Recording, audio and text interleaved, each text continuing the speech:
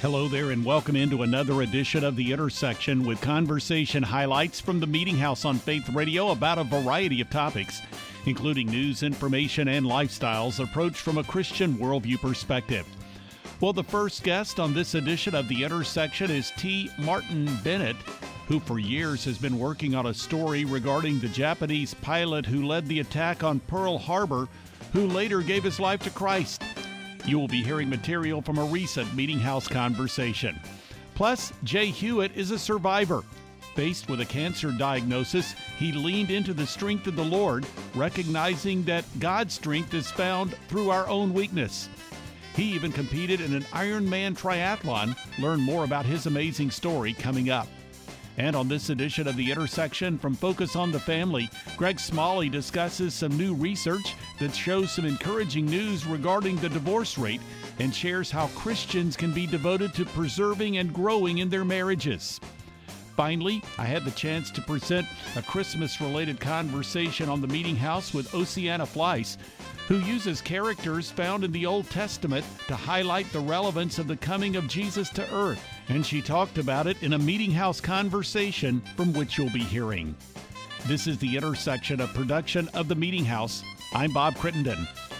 T. Martin Bennett has had a desire to tell the amazing story of a Japanese pilot who led the attack on Pearl Harbor. He has long been interested in making a movie about the true story, but he was encouraged to write a book first, so he has. It's called Wounded Tiger and highlights this man, as well as two other individuals, illustrating the presence of God at work through their lives. Here now from a recent Meeting House conversation is T. Martin Bennett. He was not seeking God in any way, shape, or form. He hated America and Americans, and bombing Pearl Harbor was for him a joy. So it is kind of unusual. How in the world did this guy's life turn around? And there's two other characters who are in the story as well. So there's three plot lines that eventually come together in a way that's completely unpredictable. But to answer your question, from an early age, I've loved true stories. I read biographies and I just was hooked. I just love true stories. And as a Christian, I love true stories that have Christian elements of redemption because that's a positive, authentic ending. It's not just a fairy tale, it's reality. And I like that. So I had come across the Fuchita's story in a used book I bought online from a defunct publisher, and I had very low expectations because I know quite a bit about history, military history, and redemption stories. I never heard a single word about this guy's life ever, nothing. Mm-hmm. So as I went through this old book, I realized this is an undiscovered, phenomenal story, and I'd already written a screenplay on the life of John Newton, who wrote the song Amazing Grace. His life story is absolutely mind-boggling. So when I came across this one on Fuchita, or Fuchita, as they pronounce it in Japanese, I thought this has got to be done. So I said, Lord, do you want me to do this as a feature film? And before I could finish it, it was like, Martin, get it done. I thought, oh, wow, this is going to be a heavy lift. So I spent 3 years in research. I read thousands of pages. I wrote the script, got it in front of film people and investors. They said they loved it. They wanted to do it. They would fully fund the thing. This is an over $100 million film. The problem was, if I signed on these options, I would have to turn over full creative control, leaving me in a position where I'd have no ability to protect the integrity of this story. And that was a deal breaker for me. So I just focused on getting the book out. And then the producer of Hacksaw Ridge contacted me and said, hey, what's going on with this project? And I said, it's impossible to get money. He said, don't worry about the money. Get the book out. That's when people will see what this story is about and the investors will come to you. So he was like yelling at me, Martin, this is what you have to do. I promise you this is exactly what's going to happen. He'd been in the business 50 years, and he loves the story. He's bonkers over the story. So that's how I got into the story, and I love it as much or more today than the first day I came across the story. It is a phenomenally encouraging and inspiring story that's unpredictable right to the very end. On the other two plot lines, Fuchita is about 50% of the story, and his story in and of itself is a fascinating, unbelievable story. But there's two other stories that come into play later on. One is a guy named Jake DeShazer, who was an American who volunteered for the military because he couldn't find a job. I mean, that was the fact of the matter. So he ends up volunteering for something he doesn't even know where they're going. It's the Doolittle raid, which was the first counterattack against the Japanese after Pearl Harbor. Pearl Harbor was December 1941. The Doolittle raid was in April of 1942, so it was shortly after. His plane ends up running out of fuel over occupied China. He becomes a prisoner of war. And in his own words, he said he was crazy with hatred toward the Japanese. And watching his life story, his life change and how it's changed and how it's really saved in every way. And then there's the Covell family. They were highly educated teachers and missionaries in Japan. They love people. They worked with the poorest of the poor. And then they had to flee Japan because they were ramping up for war. They feared for their lives. They went to the Philippines, sent their kids off to the United States, and their daughter becomes the fulcrum of change in Fuchida's life, although he never sees her, never meets her, never talks to her. And that is just an example for us that simple acts done in love and obedience can have monumental impacts on other people. And that's what happened with Peggy Covell's life and Mitsuo Fuchida. And to see how this happens is absolutely mind-boggling. T. Martin Bennett here on The Intersection. You can find out more at woundedtiger.com.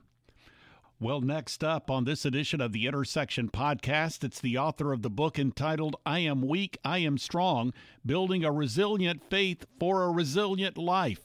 His name is Jay Hewitt, and in our conversation, he discussed the work of God in his life through a cancer struggle and how he discovered God's strength in his weakness. Here now from that meeting house conversation is Jay Hewitt. I was leading a new church, planted a new church, vibrant, growing, having all the good problems that you've got to solve, had people getting saved. And it was just, things were going well until they weren't. Out of nowhere, I had a seizure, went to the doctor after many tests and a brain surgery. They were able to figure out what was going on. And unfortunately for me, the diagnosis that they came up with, as you said, was terminal brain cancer. And man, I remember being in the neuro-oncologist's office, my wife Natalie sitting next to me when they gave us that news. I can still remember the sound of her tears. I put my hand on her leg, and we were kind of devastated together, and but supporting each other. And as most of your listeners would do in that moment, you've got nothing else to do but to pray. And so we started praying, and even in the prayer, there was this moment that I think everybody in this situation would face. It's that why me moment. And it's this test of, am I going to turn to God or am I going to walk away from my faith? And that's where the subtitle of this book comes from. It really takes having a resilient faith if you're going to live a resilient life. And that was the first test that I had to face.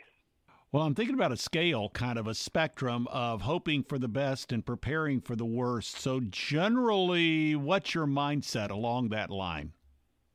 Yeah, there is this old thing. It felt like a cliche at first, but now it's really helped guide my life. I really do plan like I'm going to live forever and live like it's my last day. And so I have hopes, I have dreams, I have plans, I have prayers for a normal lifespan, just like anyone else. And yet I live in this reality of, okay, I'm not promised tomorrow, which, by the way, nobody is. Right. But it's just amplified in my situation. And so I really try and make the most out of every day, seize every opportunity that God brings my way to share his love and his mercy, and take it day by day. Okay, let's talk about the Iron Man component. How is it that you really decided to do this while having cancer treatment? Yeah, I would say this wasn't quite the Lord speaking to me, but I do believe it was a nudge from the Holy Spirit. I was thinking, okay, if God is promising and I'm anticipating that when I'm weak, then I'm strong, why don't I attempt something at my weakest while I'm going through cancer treatment? What if I attempted something that I didn't believe I could do even at my peak, even at my best? And Ironman was one of those things. It was not on my bucket list. I was not a triathlete. I wasn't even an athlete in high school. It was just one of these things that I knew of that I thought, that's not for me. That is not something that Jay Hewitt can do. But I thought, what if I allow a physical demonstration of something that I knew was a spiritual promise? I understood from the get-go that this strength has to be a spiritual strength, a strength of soul. But I thought, what if I put this to the test on a physical level, and I realized if I did that, I had this opportunity within this huge obstacle, this obstacle that seemed impossible. There was this opportunity to show my young daughter that anything is possible with God. Anything is possible with God as long as you hold on to the hope of Jesus.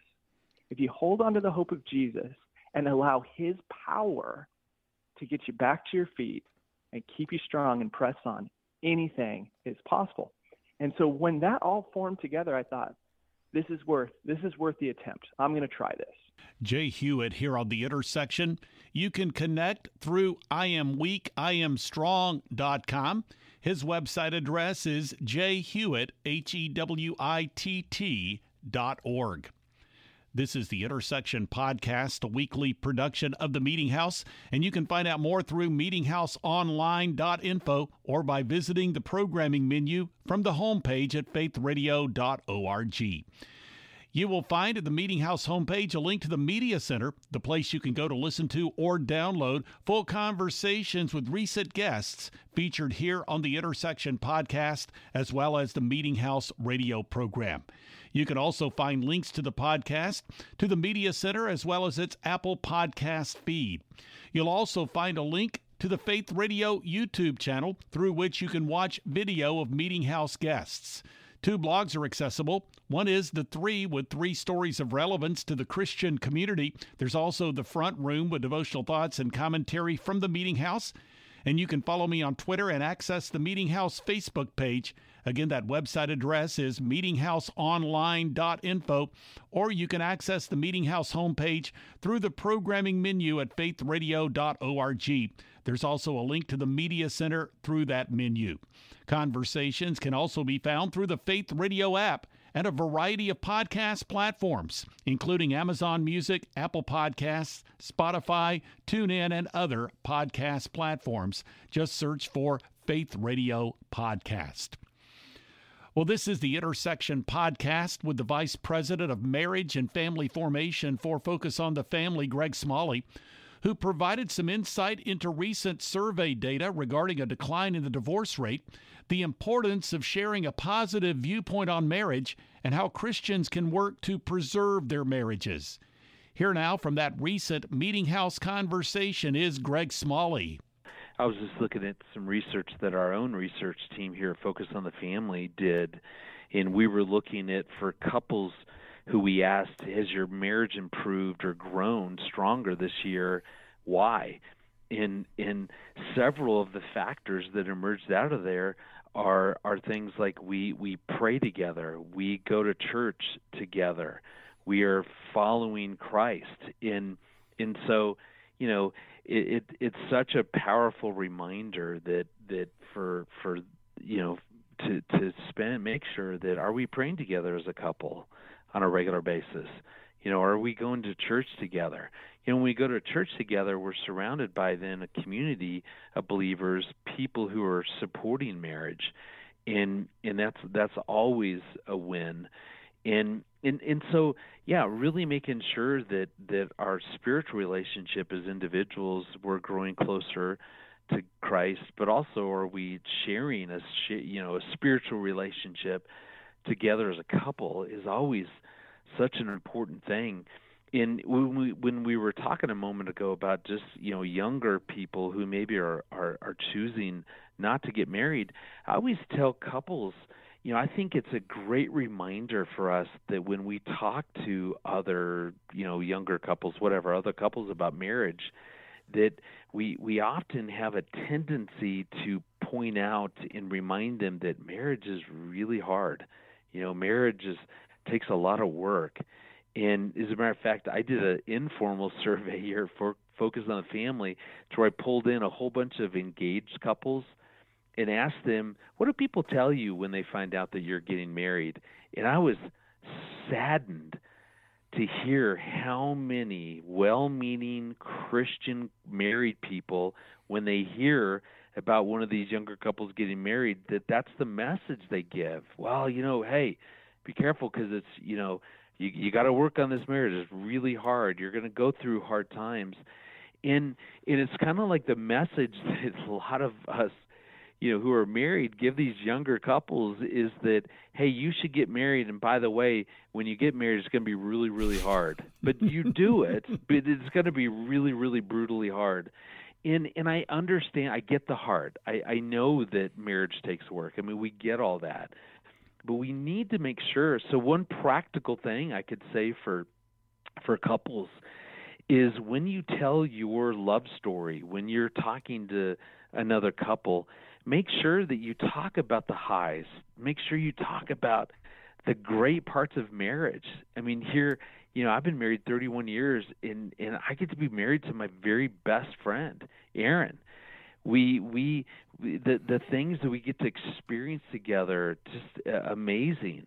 So let's talk about the good parts of marriage. Let's talk about the low points. Let's talk about how then God created some turning points and how he's taught us and what we've learned. But we can't just tell couples, oh, yeah, it's hard, and you need to do a lot of work to stay married. I get that, but let's tell them why this gift that God created and gave to us to steward is such a great, cool thing. And I love using an analogy about an adventure. So here I live in Colorado, so we've got these big 14,000-foot mountains, and to me, marriage is like climbing a mountain, and it's going to have the highs, it's going to have the mountaintop peaks, and it's going to have just these amazing moments, and it's going to have some valleys, it's going to have some hard moments and some seasons that are difficult, and yet it's going to have all of that. So let's make sure that when we're talking to these younger couples that we do tell them that this is also a really amazing, cool thing that you're doing. So it's good for us to remember that we can't just overwhelm these young couples by saying, it's going to be a lot of work. Otherwise, Aaron and I really, we besides really, Christ is our foundation and making sure that we're growing spiritually as individuals and a couple. Greg Smalley here on The Intersection. You can access information about marriage through the Focus on the Family website at focusonthefamily.com/marriage. Well, finally, on this edition of the Intersection podcast, here are some comments from Ocieanna Fleiss, author of Awaiting the Manger, Whispers of Advent in the Old Testament. In our recent Meeting House conversation, she discussed her inspiration for this Advent book, which includes the stories of characters in the Old Testament. This is Ocieanna Fleiss now. At some point along the way, I started just writing down little notes about, wow, this kind of points to Advent, and this one does too. And so eventually, through lots of prayer and writing and rewriting, I put together this idea for a book, and I'm really excited and grateful that I was able to do it. I went through many, 25 of the different Old Testament stories, and I did focus on the characters, mostly, I guess all of the characters, their stories. So, for example, Leah, I pull out Leah, and we just look at her kind of from her point of view, like what she went through as being the wife that was not loved, not the first one chosen. She was the wife of Jacob, but he really wanted to marry Rachel. And the Bible even uses the word hated. God saw that she was hated by her husband, it says. And so I look at her, and we kind of go through her story of that longing to be loved. She just longed to be loved by her husband, and she begged God for a child because she thought a child would make him love her more or love her at all. And God was so gracious. He gave her a child, and he gave her, 3 children. And all through those first 3, she had more than 3, but her first 3 children, there's always this like, maybe now he'll love me. Maybe now Jacob will love me. And I think we can relate to that so much, right? In our lives where we're longing for love, and we look for it in different places. And even when we get what we've asked God, it doesn't really fulfill us, because nothing can fulfill us except God himself. And so she finally, the 4th one comes, and the 4th child that she has is Judah. And Judah means praise. And she says, now I will praise the Lord. And it's like she comes through this kind of spiritual journey that we all go through, right, where we're seeking and we're trying to find love, we're trying to find that fulfillment all over the place. But when we finally look to God for our strength and God for our fulfillment, then we can praise the Lord. Then we find there's this like resolution. Like now we can praise the Lord. And what's so cool too about that is that Judah is the fourthborn of the hated wife, but he becomes the leader of all of the brothers. The other before him are disqualified for different reasons. He becomes the leader.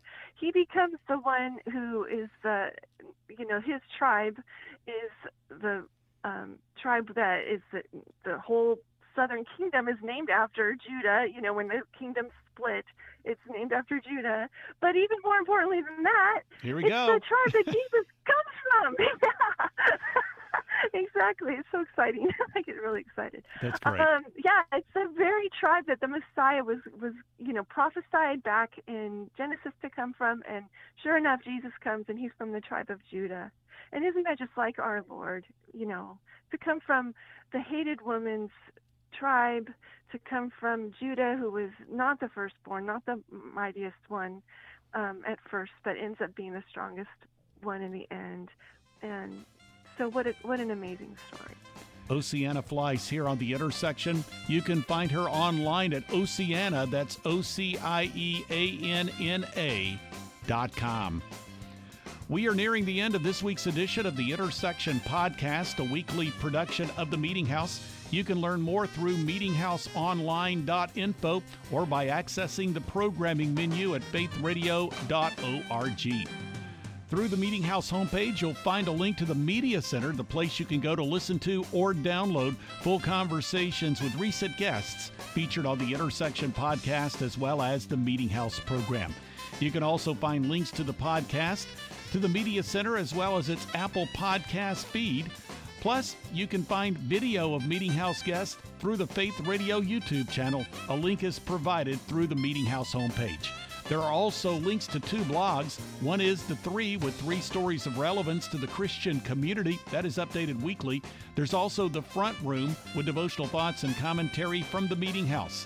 And you can follow me on Twitter and access the Meeting House Facebook page. Again, that website address is meetinghouseonline.info, or you can go to the programming menu at faithradio.org and click on the Meeting House link. Thank you for joining me for this week's edition of the Intersection Podcast. I'm Bob Crittenden.